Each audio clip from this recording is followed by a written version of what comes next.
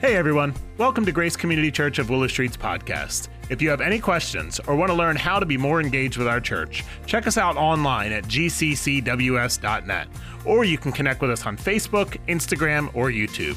Thanks for listening. We hope you enjoy today's message, and we are praying that it leads you into a growing relationship with Jesus.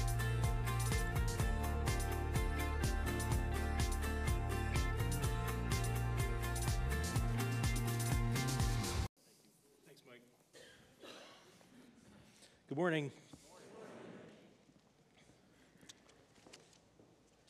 Join me as I pray for us.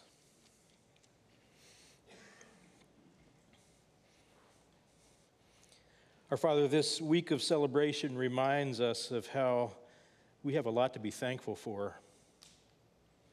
We're grateful for you planting a vision for a body of believers in Willow Street, a church that is characterized by seeing the Bible as authoritative, by the gospel, by caring about people. And we're thankful, Lord, to be part of what started out over 25 years ago.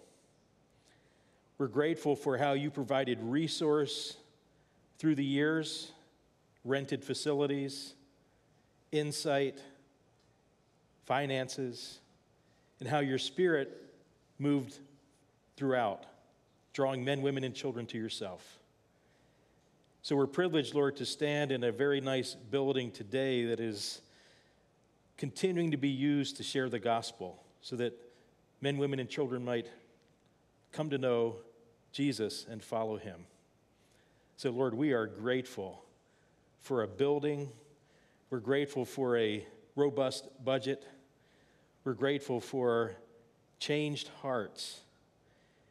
And Lord, we humbly ask that you would help us never to make idols out of any of these things, but just to be thankful as we receive them graciously in our hands. Use each of these tools to further your kingdom. We're grateful too this morning to be here with each other, Lord, reminding us that we do not walk alone. You didn't design us to be out of relationship, first of all, with you, nor with the person to our left and right. Lord, we need each other for accountability, for encouragement, as life's problems sometimes pile up on us, Lord.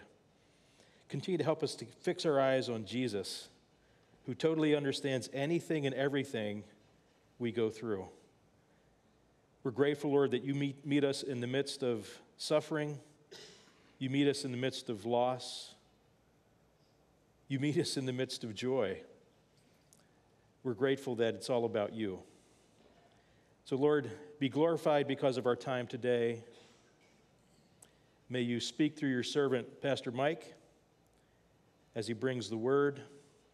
May your Holy Spirit counsel, comfort, convict, convince, drawing us closer to yourself. May you be seen for who you really are, and may we trust you more fully because of our time together. We love you very much, and we look forward to what you're doing and what you will do.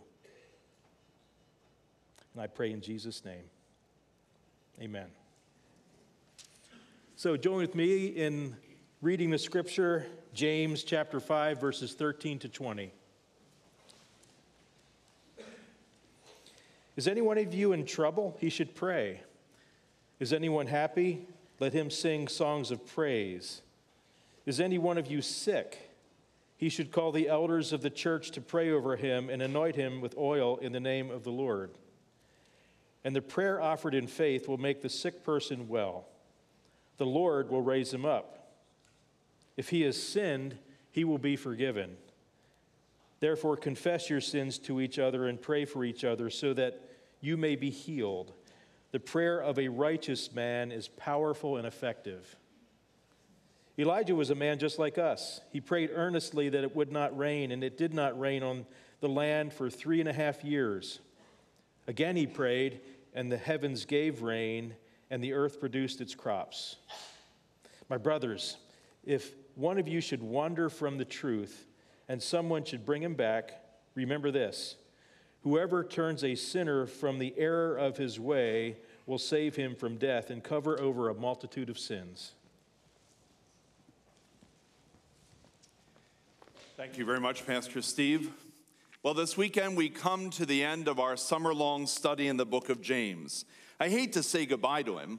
It's been a hard weekend already because we took Lydia back to college yesterday, so our youngest is now in her second semester junior year. It occurred to me on the way home that, my goodness, it won't be long until they're all gone. Of course, the Lord did resettle 4 of our grandchildren a half a mile away, so the house will be not empty as it is, but you know, that was hard just thinking about saying goodbye to Lydia. And then last night as I began to preach, I thought, my goodness, this has been a really good relationship with James this summer. I don't know about you, but I have been enriched and encouraged and strengthened and convicted and convinced. The Lord has blessed me in our study in the book of James. You know, James is really a fast-paced, intensely practical, and hard-hitting kind of author. Paul, when he ends the letter, he says, say hi to here and say hello to this person, and it's so good to be, I'm looking forward to seeing you, and grace and peace to you. Not James. James goes right up to the very end telling us, and do this, and do that, do this, and do that, and don't forget this, and don't forget that, sort of like we did with Lydia as we were leaving our dorm room. Don't forget this, and don't forget that, and then we disappear. And James does exactly that. It has been, however, a great study to learn how to make faith work. As we have studied the book of James, as we have studied what James has taught us, we've learned how to handle trials and temptations and conflict. We've learned how to avoid favoritism and gossip and hoarding and cheating and indulging. We've learned how to obey God's word, seek God's wisdom, how to submit to God's will, how to be patient as we wait for God's Son to come back again in his second coming. And now, as James concludes this study this weekend, we learn how to pray. We learn how in the midst of all of the situations we face in life, God has graciously given us a gift, and it's the gift of prayer. He wants us to handle come what may in our life with prayer. Handle it with prayer is what James says. And he addresses 4 specific groups of Christians in this passage this weekend. He begins with the troubled, and then the happy, and then the sick, and he ends with the wandering Christians. So let's look at them and see what he has to say to us in James chapter 5, verses 13 to 20. And let's begin with the troubled. James says, is any one of you troubled? Then he should pray. Now, what in the world is a troubled person? It's someone who in their spirit is anxious, someone who in their spirit is frustrated, irritated, someone who is frustrated with their circumstances in life, maybe a particular person in life. Maybe you came in here this morning and you were troubled in your spirit about what you will be facing tomorrow when you go back to work, or what you might be facing in the next month within your family circle, or what you know you're facing and you haven't yet told anyone else what you will be personally facing in life. James says this, if any one of you is in trouble, he should pray. And this morning, I ask you, what do you do when you're in trouble? Do you run away?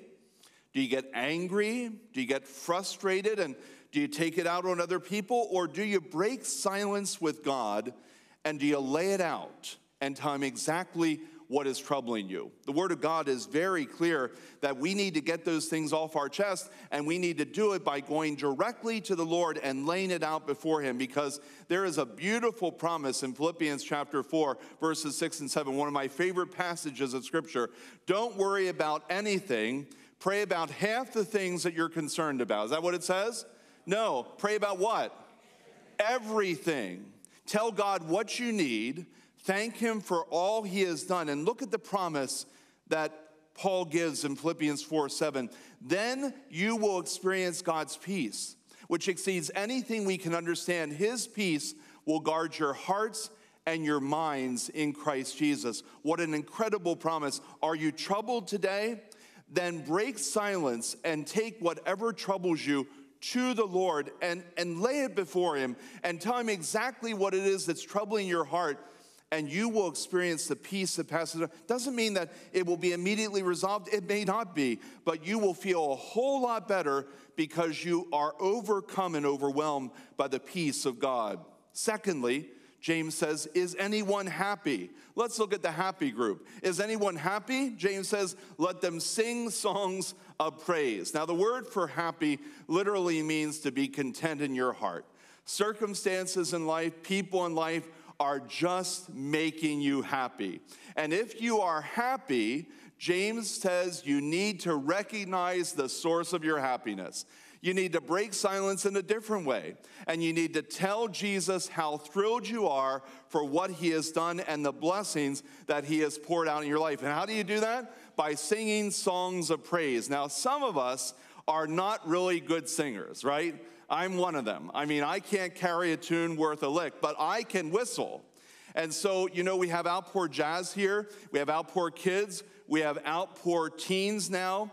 This week, they hatched a plan to have Outpour Whistlers, and I'm going to be the chief whistler in that new ensemble. Pastor Will said to me one day, and he said this with all sincerity, he said, I don't understand how you can't carry a single note when you sing, but you can actually carry a note when whistling. I said, well, thanks a lot. That was really kind of you to comment on my inability to sing. Some of us can't, and yet that doesn't mean we shouldn't. God wants to hear our voices in praise and thanksgiving for what he has done. Now listen, in Luke 17, there is a story about 10 lepers, and they were healed by Jesus. And do you remember how many of them came back to thank him and praise him for his healing? Anybody remember? One. Now see how you are with math this morning. How many did not come back? Where are the other 9, Jesus said. You don't want him to be asking where you are. You want to be in the front of the line telling him how great he is. Listen, if you're troubled, pray. If you're happy, sing songs of joy. Or if you can't sing, join me in GCC's Outpour Whistlers. And we will have a great time whistling together. Thirdly, and this is much longer, the sick. Are you sick? Look at what James says. Is any one of you sick? He should call the elders of the church to pray over him and anoint him with oil in the name of the Lord. Now, the sickness that James is referring to here is a physical sickness. But he is not referring to the common cold or a sprained ankle. He's actually referring to chronic illness or significant and critical illness in this passage of Scripture. What he's saying is that when, as Christians, we are faced with that kind of chronic or critical sickness, we are encouraged to call upon the elders of the church, that would be the pastors and the spiritual leaders of the church, and to request that they would come and anoint us and pray for us. Now, let me explain that to you. The elder's responsibility, according to the Word of God, is very simply to pray. To pray, James says, in the name of the Lord Jesus, because there is no greater name, there is no stronger name in which to make a request to pray than the name of Jesus. And to accompany that prayer with the anointing of oil. Now, that oil is not medicinal, it's not magical. It doesn't contribute to anyone's healing. It is symbolic. And so when you anoint someone and pray over them, you are anointing them symbolically saying, God is present and powerful through his Spirit, and it will not be me that heals you. It will be the power of God by the grace of God that heals you. And so in the life of Grace Community Church, just in the past 2 weeks, 2 different individuals facing critical or chronic illness have requested anointing and prayer. And when they've come to us, and sometimes we go to them, when they came to us here in the sanctuary, I anointed them by placing the sign of the cross on their forehead with oil in the name of the Father and of the Son and of the Holy Spirit. And then in the name of Jesus, a number of us as elders gathered around and we laid hands on and we prayed for those individuals to be made well according to the will of God in Christ Jesus. Now, James adds a caveat to this kind of prayer. He says that there are occasions when our illness is related to our sin. Now, listen up very closely right now. Don't miss this. Personal illness is not, by and large, the result of your personal sin. Illness in the world in which we live is the result of living in a broken and a fallen world, which occurred in Genesis chapter 3 when Adam and Eve sinned. But there is some illness that some people will face in life that is directly linked to their own sinful activities or choices in life. So as a pastor, I have at times anointed and prayed for individuals who, because of their abuse of drugs or alcohol or smoking, for example, they have a certain illness which is critical or chronic. And so James says, when that is the case, make sure you add into your prayer time that the sick person confesses their sin to the Lord and asks for his forgiveness. And James says this, if he has sinned, he will be forgiven. It is so critical that that become part of our prayer time if indeed the sickness is connected to sin. Now let me go back and let me say this to you. To anoint and pray for healing in this way is not a magic art. This is an act of obedience on the part of the sick person and of sincere, faithful prayer on the part of the elders of the church. One of the individuals that we anointed, when she walked into the sanctuary, looked at the pastors who were gathered, she smiled and she said, as she is facing this chronic illness in her life, she said, I'm here to be obedient to the word of God. The outcome is in his hands. That's important to hear. There is no promise of an outcome per se. It is simply a matter that the invitation is given, call the elders, ask them to pray and anoint you, and you do that out of obedience because God has invited you to do that.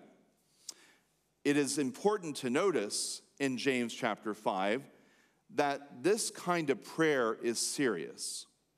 When I prepare to anoint and pray for someone, I spend time in my office seeking the Lord and asking for his help in that prayer time. I ask him to search my heart and make sure that I'm ready to come out and to be able to anoint and pray for a brother or sister in Christ. Because this is what James says, and I want you to notice this in verse 16. The prayer of a righteous man is powerful and effective. Now, righteous doesn't mean perfect. Righteous doesn't mean that you do everything right in life. None of us do that on this side of eternity. But righteous means that you're saved, that you know Jesus. And that if you know Jesus and you're sincere and serious, then your prayers will be effective and they will be powerful. Remember that James is writing originally to a bunch of Jewish Christians. We learned that in James chapter 1, verses 1 and 2. And so it's not unusual that to illustrate what a powerful, effective prayer life is, that he goes back to 1 Kings chapter 17 and 18. And if you're here and you remember that we preached on Elijah last fall, we studied these passages. Powerfully, Elijah called upon God to send a drought on Israel because of their sin. Powerfully, Elijah called upon God to break the drought and send rain. He persisted in his prayers until he saw just a small black cloud the size of a man's hand coming on the horizon. And he kept praying for rain, and God sent rain. And this is what James says. If you want an example of powerful and effective praying, look at Elijah. He prayed and kept praying. He didn't give up. He believed in the Lord to do whatever the Lord willed, even though it may not be necessarily in line with everything he asked for. It would be according to what God wanted, and God answered his prayers. He healed the land of Israel. God will answer our prayers and minister healing to those that we pray for. Anointing in prayer is not a magic act, friends. Not at all. It is an act of obedience, and we allow the outcome to be the hands of the Lord. Which leads me to the next thing that James says, which has been of great debate through the years in the church. And the prayer offered in faith will make the sick person well. The Lord will raise him up. Say that with me. And the prayer offered in faith will make the sick person well, and the Lord will raise him up. Do you know what that seems to be saying? At least as I read it at first blush, it seems to be saying that when sincere, faith-filled prayer is offered for a sick person, that person will get well. And if he or she is laying in a flat position, they will get up and out of their bed, and they will get back to whatever they were previously doing. I love the picture that's given in Scripture when Jesus walks into the home of Peter, the apostle, and he finds out that Peter's mother-in-law is sick in bed. Remember that story? He prays for her, she is healed, and the Word of God actually says that she got up and went out in the kitchen and made a pot pie dinner with pepper cabbage. Unbelievable. It's just an incredible story. That's the Pennsylvania Dutch edition of that passage of Scripture. She got up and made a meal. It's like, oh my goodness, what a woman she is, you know? And when I read this, I have to be honest with you, as a pastor who has prayed over 36 years of ministry many, many times in the anointing and prayer, this has not always been my experience. Not everybody I have prayed for has gotten well on this earth. Not everybody I prayed for has gotten up and out of bed and back to life as normal. So I'm left wondering whether the sick person is still sick because Mike Sigmund's faith is faulty and flawed, because I'm missing something, because I haven't prepared my heart, because I have some secret hidden sin that I don't even know about. When I was a 21-year-old youth pastor at First TC Church in Palmyra, I was at a community meeting of youth pastors, and a fellow walked up to me after the meeting. He looked me in the eye. He said he was another youth pastor in town, and he said, "You obviously don't have enough faith." I was like, whoa. You don't have the faith to be a youth pastor. I didn't even know him. I said, "What are you talking about?" He said, "If you had faith, you would not be wearing glasses. You would have perfect eyesight. Your glasses are a sign that you lack faith." Now, I knew that didn't sound right. I knew that wasn't true according to Scripture. My experience in life has taught me that sometimes those for whom we pray do not get well on this side of eternity. They do not always get up and go on. So I'm left asking another question. God, what is your definition of getting well? Dr. Sinclair Ferguson has helped me with this in his outstanding commentary on James when he simply wrote this. We want to ask James, do you mean physical cure or final cure? And perhaps James's answer would be yes. Do you mean physical cure or final cure? And perhaps James's answer would be yes. Earlier this spring, we preached a whole series of sermons on eternity. And we taught you in those sermons that as Christians, we live with an eternal perspective on life. Listen, as I think about my life standing here this morning, I think about my life not as my life up to the point of my death. I think about my life as an eternal life. I know that there is going to come a day when I will walk through a doorway. It will be a split second, and I will take the hand of Jesus and I will walk into his presence. I will, for a fleeting second, die on this earth, but I will immediately gain eternal life and live with him forever. When I think of my life, I think of a continuum that began on June the 16th, 1962, at Lancaster General Hospital, where I was birthed, and will continue until I live forever with Jesus Christ in heaven. With that eternal perspective, we understand that not all healing is going to take place here on this earth. Some of it will by the power of God and the providence of God. Some people will be fully healed here. They will get up from their bed and they will return to normal life. Some will not. Some will be perfectly and finally healed in heaven. They will be raised up from whatever sickness they have here on earth, and Jesus will come and take you to be with him so that where he is, you may be also. John chapter 14. If we believe that this is true, then we can be confident that every prayer offered in faith will indeed make the sick person well, whether it is here on earth or for eternity. And the Lord will raise us up, whether it's here or it's in heaven. So I want to invite you, if you're here or you're online, and you're facing chronic illness or critical illness, don't focus on the outcome when you read this passage. Just focus on the obedience. God is saying, I invite you, call the elders of the church. Ask them to pray over you in the name of Jesus and anoint you. Just do that, and let the rest up to me. And I invite you, call us.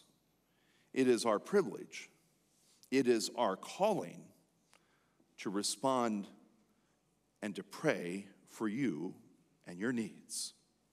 The troubled, the happy, the sick, and here's the last category for whom we need to be praying, the wandering Christian. Now, what in the world does that mean? James addresses the needs of those who are now spiritually sick as he rounds out chapter 5. Look again at James chapter 5, verses 19 through 20. My brothers, if one of you should wander from the truth and someone should bring him back, remember this: whoever turns a sinner from the error of his way will save him from death and cover a multitude of sins. Here's the deal. The spiritually sick person is the person who wanders away or drifts away from their faith in Jesus Christ. Back in the day when I was growing up, not first growing up, but still growing up, but when I was growing up, we called that backsliding. This is the person who was once excited and energetic and thrilled, and they were in church, and man, they were worshiping the Lord, and they were reading the Word, and they were telling you about how God was moving and working in their life. And over time, you saw them begin to drift little by little by little. We saw this actually happen in the American church over the COVID shutdowns. And we see it happening across the American Christian landscape as people who were once excited and enthusiastic about Jesus have begun to temper that, and they've begun to drift and they've begun to wander. Listen, the Word of God says in Hebrews chapter 2, verse 1, we must pay careful attention, therefore, to what we have heard, so that we do not drift away. This culture in which we live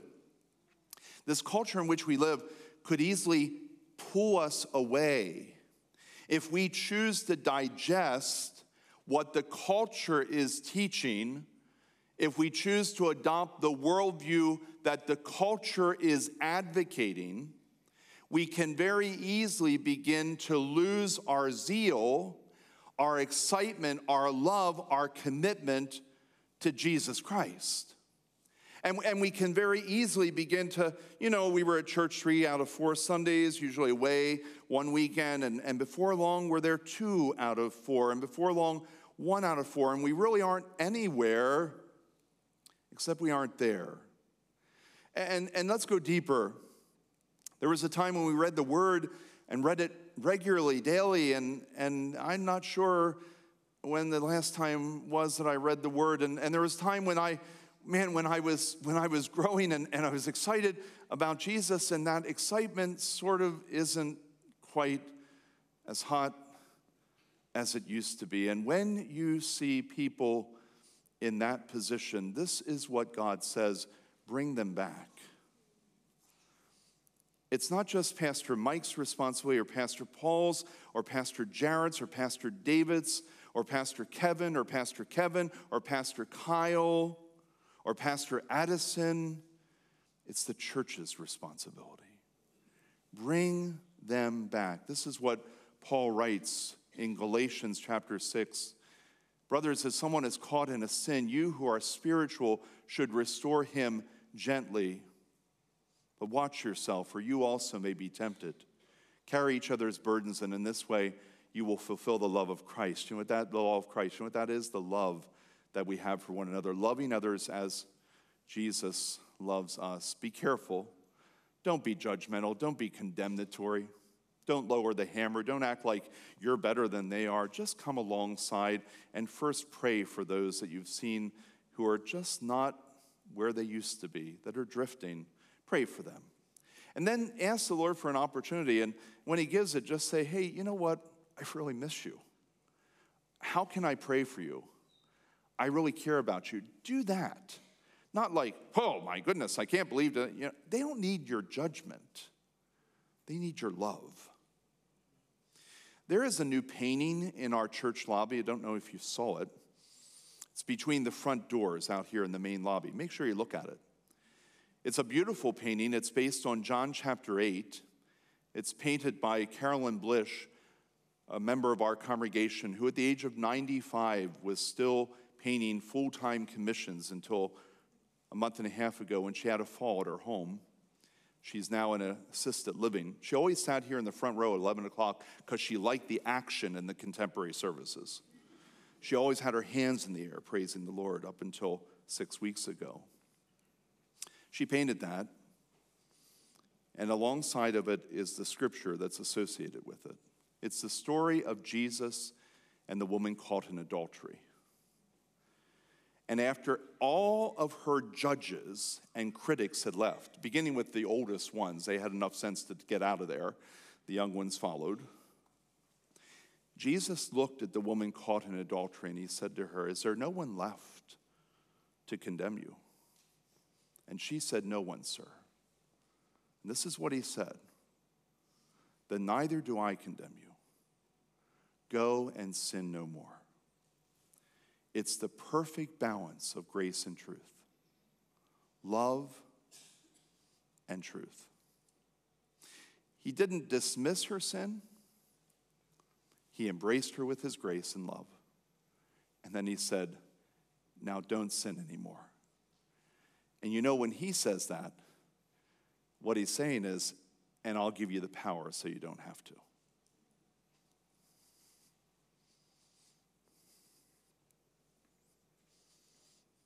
Handle with prayer